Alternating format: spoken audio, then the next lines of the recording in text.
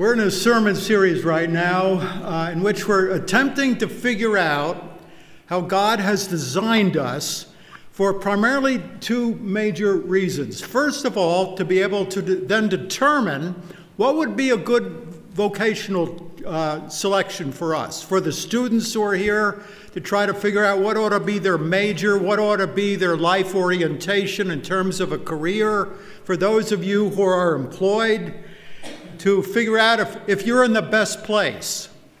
And for those who are retired, to determine how best to use their time and their energy. So the first reason why we're looking at our design is to figure out what would be an appropriate area in terms of our vocation.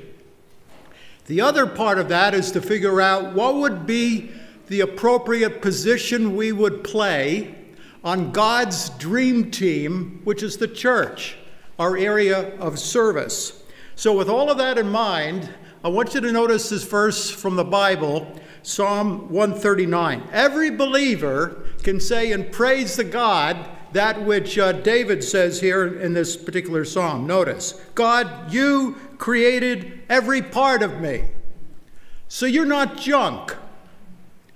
You didn't evolve out of by chance, over millions and millions of years from pond scum. God created you, and because he created you, that means you have value and significance and worth. So you can say that. Every believer can. God, you created every part of me. You can also say, God, you put me together in my mother's womb.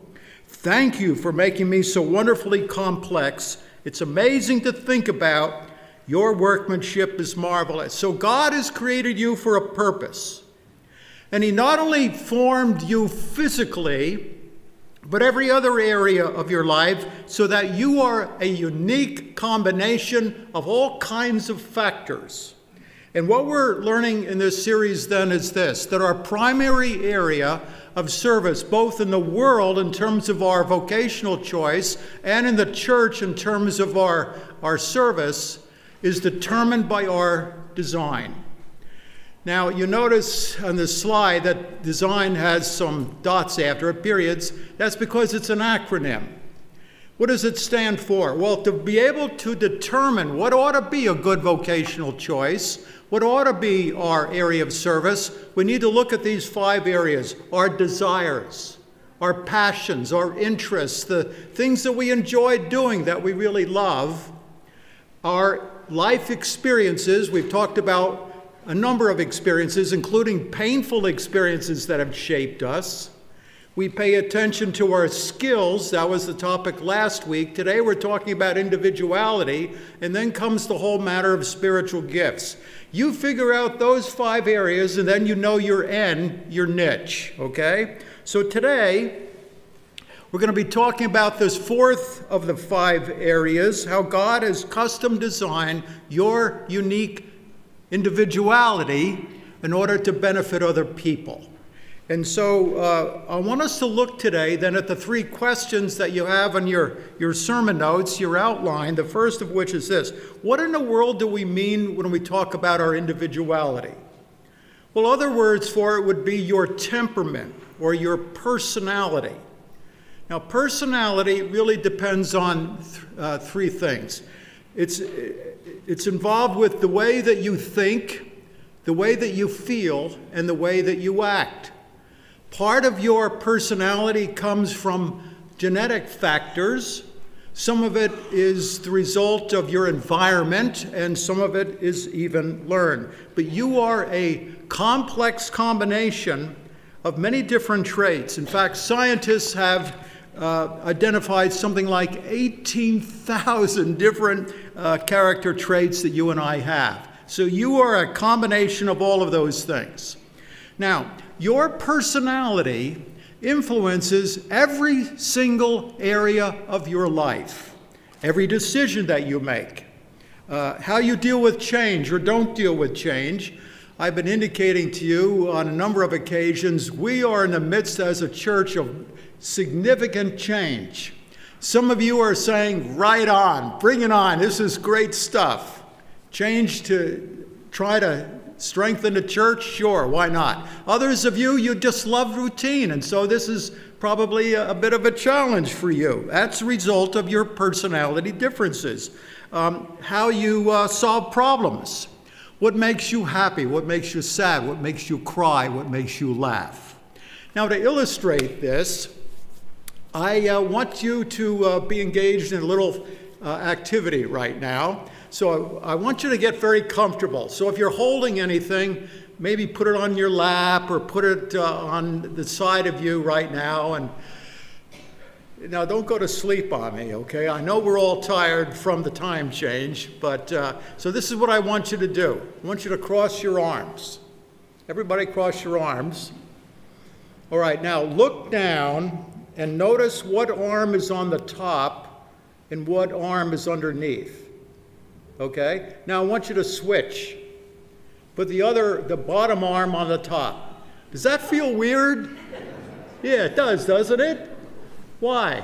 Well, because you have a preferred way to cross your arms. Well, that's exactly the way it is with our personalities. You can uncross your arms now if you like to. Yeah. There are ways that you prefer to deal with life because of your temperament or personality, and that influences every single area. It influences your work. Some of you at work just enjoy variety. You love it when your boss comes in and says, here, I want you to do these 5 or 6 things, you know, and all right, that's great for you. Others, no. You want one thing at a time, just point you in the direction of your cubicle, sit down before your computer screen, and everything is great. So we have these kinds of differences. Some of you love to share your detail with your team at work. Everything worked out for discussion, but it's all laid out. That's me. I just prefer to get all the documents out there. Or others of you, no, maybe you'll present a basic outline or you'll start with a clean sheet of paper. We have all of these differences in terms of our work. But did you know that your personality also influences how you like to relate to God? Yeah, that's true. Some people like to relate to God in a quiet, reflective, contemplative, meditative sort of way. Others like it loud and big and aggressive. Some of you love traditional hymns, played on an organ. Others of us like it to rock out, you know, and we want it very big and strong and contemporary. As long as the lyrics are focused on Christ and are biblical, it's just a matter of preference. It's not one is right and the other is wrong. We just have these differences in terms of our personalities.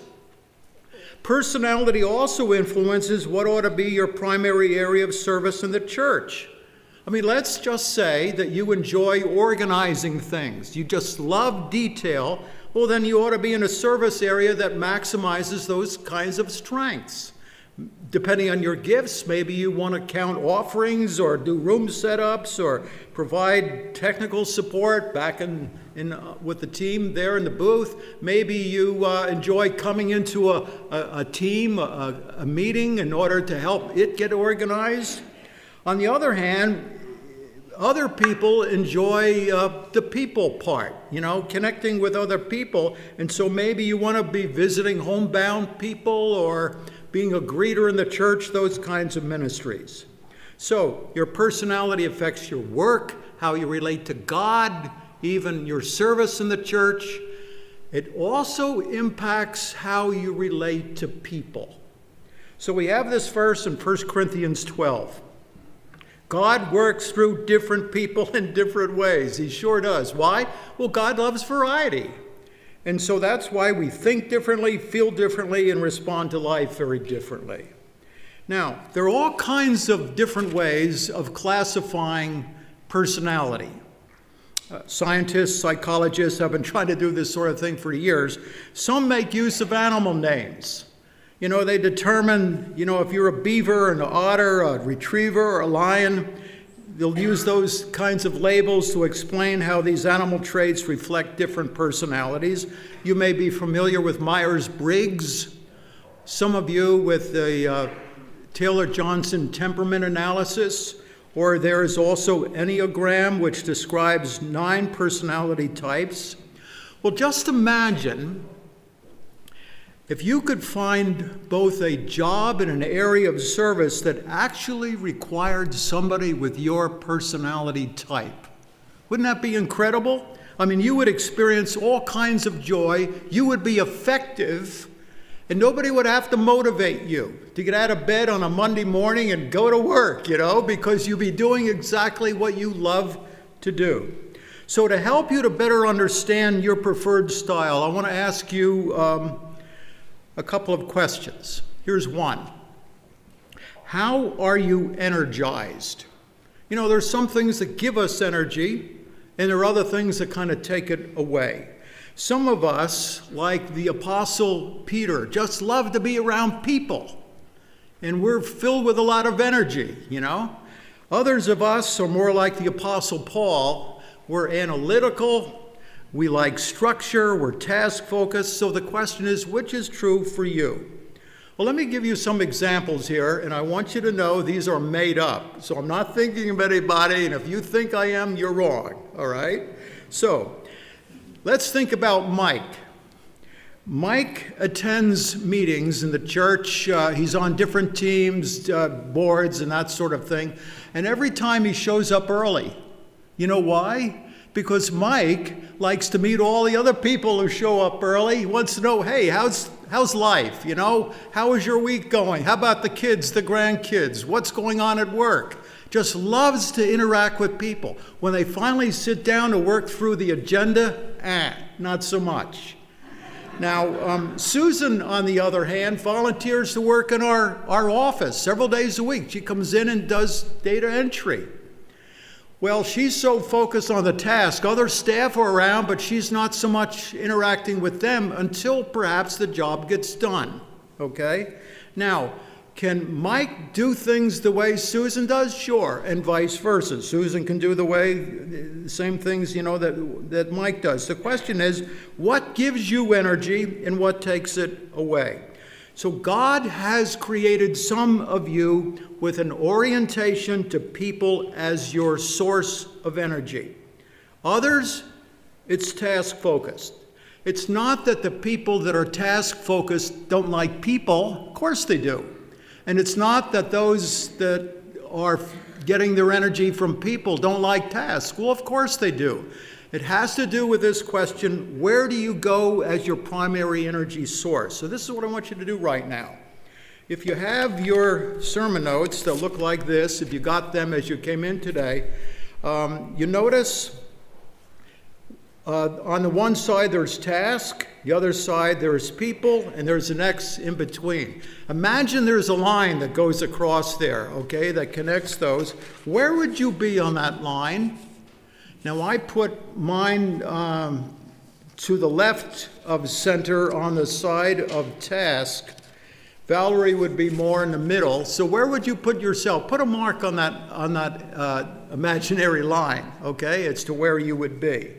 So that's the first question I want to ask you. Here's the second. How are you organized? Structured or flexible? Now let me give you a couple more examples to help you understand this one. Now let's say that Samantha was asked by JT here to teach our students today in the group that will follow this service. And so JT, being as responsible as he is, decided to call Samantha on Thursday to ask how she was doing in preparing the lesson on what the Bible teaches about money management. Well, Samantha says, well, JT, I'm just going to kind of wing it. I'll show up and I just want to interact with the students, find out what their questions are, get to know them a little bit. And I've kind of taught some of this before, so I'll just sort of go with the flow. And JT is going, okay, let's see how that's going to work out, So that's JT and Samantha. On the other hand, Pastor Amy, who's in charge of our Sunday morning community, called Wayne the other day to find out how Wayne is doing in his prep for his lesson. And Wayne says, well, Pastor Amy, I finished my lesson about a week ago. I've written down every single word. It's all scripted out, everything that I'm going to be saying. So you have unstructured Samantha, who likes options, and then you've got very structured Wayne, who likes organization. So how do you like to be organized? Again, it's a matter of preference. It's not that one is right, one is wrong. So which is yours? So on the right after the task people thing, you notice on your outline it says, people and these two areas about organization, structured and unstructured and such. So put a mark on that imaginary line as to where you would be as well. And I definitely lean toward the structured myself. Okay. Now, because we're all different, there's the great potential for conflict with other people. Most of our problems tend to be people problems, and many of our people problems exist because we fail to recognize that God has made us differently. So the second question there on your outline is this one: how can we get along better with people? It's estimated that something like 80% of the people who fail in a job do so not necessarily because they lack the skill to do it, but because they can't get along with people. And so our question is this one: how can we get along better with people? Let me share with you 3 factors by way of an answer. First of all, be aware of personality differences. Be aware of the differences. Now notice this verse on the screen. A person's wisdom yields patience. It is to one's glory to overlook an offense. So the more you understand how people act and react, the more patient you're going to be with them. You see, God wants you to not only understand your personality, He wants you to understand the personalities of the people around you. So if you're not aware, you know what's going to happen? You're going to misjudge their motives.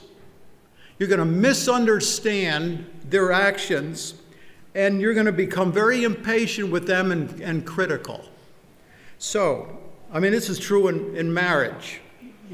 If you're married, perhaps you married your opposite. I think that shows that God has a sense of humor, frankly, But if one of you is energized by people, maybe the other one is energized by tasks. If one of you is structured, the other is unstructured. Well, imagine a married couple. They're planning a vacation trip this summer. They're going to go to the East Coast, tour Boston, New York City, Washington, D.C., and one of them is all about structure and organization. How far are we going to go each day? Where are we going to stop for the night? Where are we going to eat? How far can we travel before we need to get more gas? Everything has to be worked out. The other person is saying, oh, come on, let's just get in the car and go, So there are all of these kinds of differences. By the way, Valerie and I fought like crazy our first year over stuff like that because we didn't understand one another, and we had to figure all of that kind of stuff out. Well, it's even important, and these differences are, when it comes to raising children. Here's an interesting passage from the Old Testament book of Genesis. Esau became a skillful hunter, a man of the open fields, while Jacob was the kind of person who liked to stay at home. Isaac, now that's the dad, okay? Isaac loved Esau because of the wild game he brought home, but Rebekah, that's the mom, favored Jacob. Now, Esau and Jacob are twins, all right? But they were as opposite as night and day. Can you imagine what would have happened if Father Isaac decided to turn Jacob, the guy who loves to stay at home, into a true Minnesotan? Who's all about ice fishing when it's minus 50, and all about hunting, and all about hockey, those kinds of activities. And then he seeks to turn Esau into the guy who stays at home watching Judge Judy reruns on television, and playing video games. Was that going to work? Well, of course not. Well, the point being, don't force your children into preconceived patterns. Look at this verse from Proverbs. Train up a child in the way he should go. Now, what does that mean? Well, look at what it says in the Amplified Bible. Train up a child in the way he should go, and in keeping with his individual gift or bent. Every child that God places in your arms, either because of birth or adoption, has a bent, a distinct personality. And wise is the parent who studies the personality of each child and trains the child accordingly. See, there are a couple of mistakes that dads at least tend to make. Now, I don't know, maybe moms make these too, but I've never been a mom, all right? One is we frequently use the identical approach in raising our kids. The other is we tend to make comparisons. Susie, why aren't you like your older sister? Well, a good answer would be, because I'm Susie, and Susie is very different. I mean, go back to your thinking when, say, you were a teenager and maybe thought your parents don't have a clue in terms of understanding what you're about. And then maybe they make comparisons. Why aren't you as athletic as your older sister? Why didn't you get an A in math like your older brother?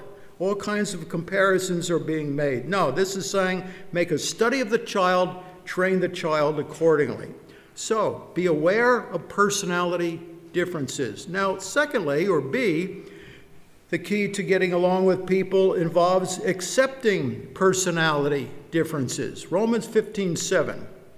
Accept one another just as Christ has accepted you. Just think for a moment with me of the 12 disciples that Jesus chose to be part of his dream team, okay? I mean, they were as different as night and day, too. On the one hand, you've got John. If you've ever seen the painting by Leonardo da Vinci, The Last Supper, John is the one next to Jesus.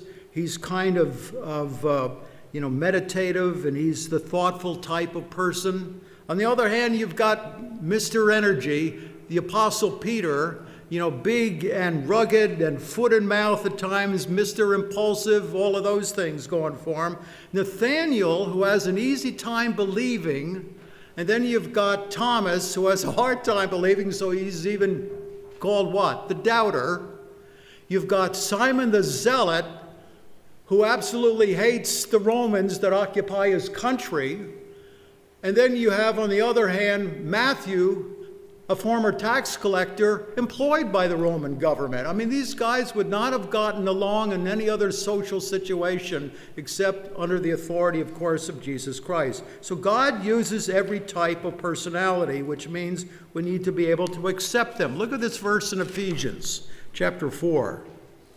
Be humble and gentle, be patient with each other, making allowance for each other's faults because of your love. There's a verse that can save a marriage. Be humble, gentle, patient, making allowance. See? So instead of trying to change your spouse to be just like you, if God wanted your spouse to be like you, he would have made your spouse to be like you, but he prefers differences. So be aware of the differences, but also accept them. And then number 3, or C, appreciate personality differences. It takes all kinds of personality types to have a balanced family and marriage, to have a balanced church, have a balanced society. So look at this verse in Romans chapter 12. Love each other with genuine affection, and notice this, take delight in honoring each other. So if you're feeling today like nobody understands me, nobody accepts me, nobody appreciates me, Jesus does. And because we are his followers, we certainly want to be among those that are seeking to honor this verse, taking delight in honoring each other, including you. So be aware of, accept, appreciate personality differences. All right, here's our third question. What is the significance of this for our work and our service? I had lunch the other day with a friend who has owned and managed a very large Christian-based counseling clinic on the north side of the Twin Cities, up near New Brighton area. And so I know he's in his upper 60s, probably then thinking about retirement. So I asked him, you thinking about retirement?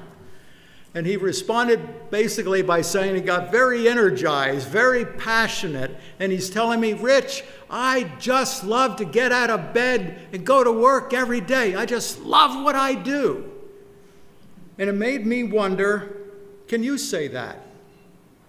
Can you say that? What would it take for you to be able to respond to your vocational choice, for example, in that same way? Well, to help you, ask yourself a couple of questions. Here's the first. What does my personality indicate about the kind of job and area of service I should have? Now here, you're focusing on your strengths, okay? You will experience great joy, like this individual. You will experience effectiveness, and you will be making a significant contribution to the cause of Christ if you are focused on areas of strength. So let me give you some examples here. If you're energized by people, the last thing you want to do is take a job being a librarian for the city library, cataloging books. That's not a good fit in terms of your personality. If you're energized by task, you probably are not going to be very happy in sales all day calling on customers. The person who's the librarian, people-focused, ought to switch jobs with the person who's task-oriented and in sales, okay? So, as it relates then to the area of ministry, let's say you're a people person with the gift of evangelism, and you just love to interact with high school and college students, have all of their questions come out, how they can't stand Christianity, how it's a bunch of phonies and hypocrites, and how they think the Bible is a bunch of legends, and all of these kinds of questions. Just loves the interaction with students and is effective in drawing them toward Jesus Christ. Do you want that kind of person with that kind of passion and effectiveness coming into the church building and spending hours every week going to meetings and committees and organizing stuff? Of course not. That would not be a good fit. You want that person to be engaged in what he or she is effective at doing. And that's the way it is with all of our areas of ministry. So, ask yourself, what does my personality indicate about the kind of job and ministry God wants me to have? So you're looking for an area of employment and service that reflects the strengths of your personality. All right, here's another question. What kind of personalities may God want to bring into my life in order to give me balance? You see, every personality type has weaknesses or shadow sides. So I've come up with this. If you look on the left side first, those energized by people may.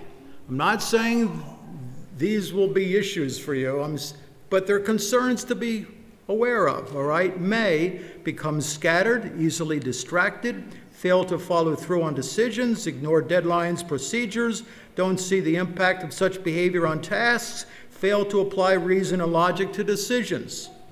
Now, on the other side, those energized by tasks. Now, that's me. These are the things I've got to be concerned about in terms of potential weaknesses in my temperament, all right? Becoming rigid about schedules and procedures, that's very easy for me. Be critical and judgmental of others. There's the Rich Schoner way, and there's the wrong way.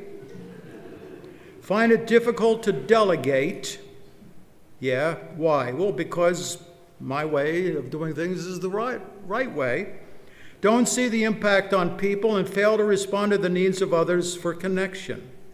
Now, some of these weaknesses may represent sinful behavior.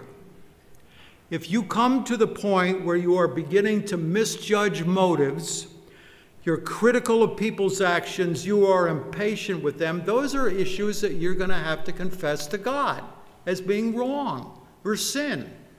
So don't say, well, sorry, that's just the way I am. Jesus can change you. He's the Savior, right? And then be willing to interact with others who have strengths where you may have weaknesses. For example, if you're strong in organization, God may just want to bring somebody into your life who's energized by last-minute pressures. And you go, oh boy, yeah, right? But God may want to do that because it's going to grow you in your love for other people and your love for even Jesus Christ. So be willing to do that. Then, another area, take some next steps to link your personality with your vocation and your ministry. How do you do that? Well, to help you, first of all, we've come out with another one of our personal exercises that you are just loving, right? So, here's another one on individuality. You can get it in the same one of two ways that has been true right along. You can either, if you prefer a hard copy, that's your personality type. You can pick it up out in the lobby today after the service ends, hard copy on individuality, and go through the exercises. It's going to help you to figure things out, okay? Or if you prefer, you can go to our website, menu bar at the top, go to resources, drop down menu. First one is called Design, the name of our series. Click on that, it'll take you right to the individual exercise. Secondly, when it comes to figuring out appropriate vocational and ministry areas, you and I have got to acknowledge our dependence upon God's Holy Spirit. Please do not think this is all about exercises and tests and graphs and charts and all of that stuff. No, it isn't. You and I are totally dependent upon God leading us and guiding us through this whole journey. So with all of that in mind, I'm wondering today if you're willing to surrender yourself in this ongoing process and journey to the Lord. Now look at one more verse of Scripture where Jesus says the following in Mark chapter 10. Whoever wants to become great among you must be your servant. Whoever wants to be first must be slave of all. Now what is Jesus saying in that part? He's saying that your significance in life does not depend on how much money you make, the size of your home, your investment portfolio, or any of those kinds of things. What does it depend upon? You having a servant heart. And Jesus says it just like me. For even the Son of Man did not come to be served, but to do what? To serve, and to give his life as a ransom for you. So, are you willing to surrender your life and process to Jesus, who served you with his design? And so, if you do, you're going to know a level of joy and satisfaction, and you will be contributing to the purposes of God and his mission. May God grant it to be so. Let's pray together. Father, thank you for the differences among us. Thank you for the ways we complement one another as families. Thank you for the people lovers and the task completers. Thank you for the careful, precise organizers and those whose lives reflect spontaneity. Father, we ask you to help us to see ourselves as we are, the true self, the person you intended us to be by creation. And then help us to live honestly, fearlessly, and joyfully, serving you and your people through this church and beyond, all for the glory of Christ, in whose name we pray. Amen.